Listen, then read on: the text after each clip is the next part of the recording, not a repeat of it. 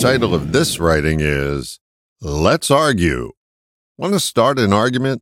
Use comparatives and superlatives. Better or best are good places to start. My idea is better. Inky Octopus has the best calamari in the city. Notice that comparatives and superlatives bring up instant counterarguments. Who's the greatest quarterback of all time? Of course, it's Tom Brady.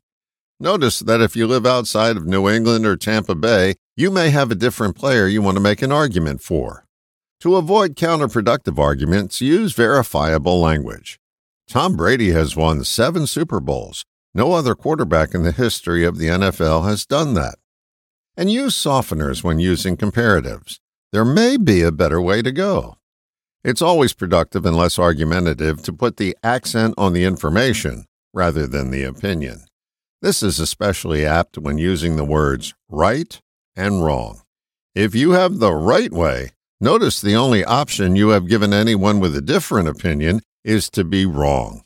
No one wants to be wrong. Putting the accent on the information sounds like this. According to the Office of Management and Budget, that information is not accurate. Notice you didn't say that the person was wrong. You just stated the information was inaccurate. It's much softer on the psyche and leads to a discussion rather than an argument. I'll admit there are people, when faced with irrefutable facts, will continue to argue. That's why they invented the word moron.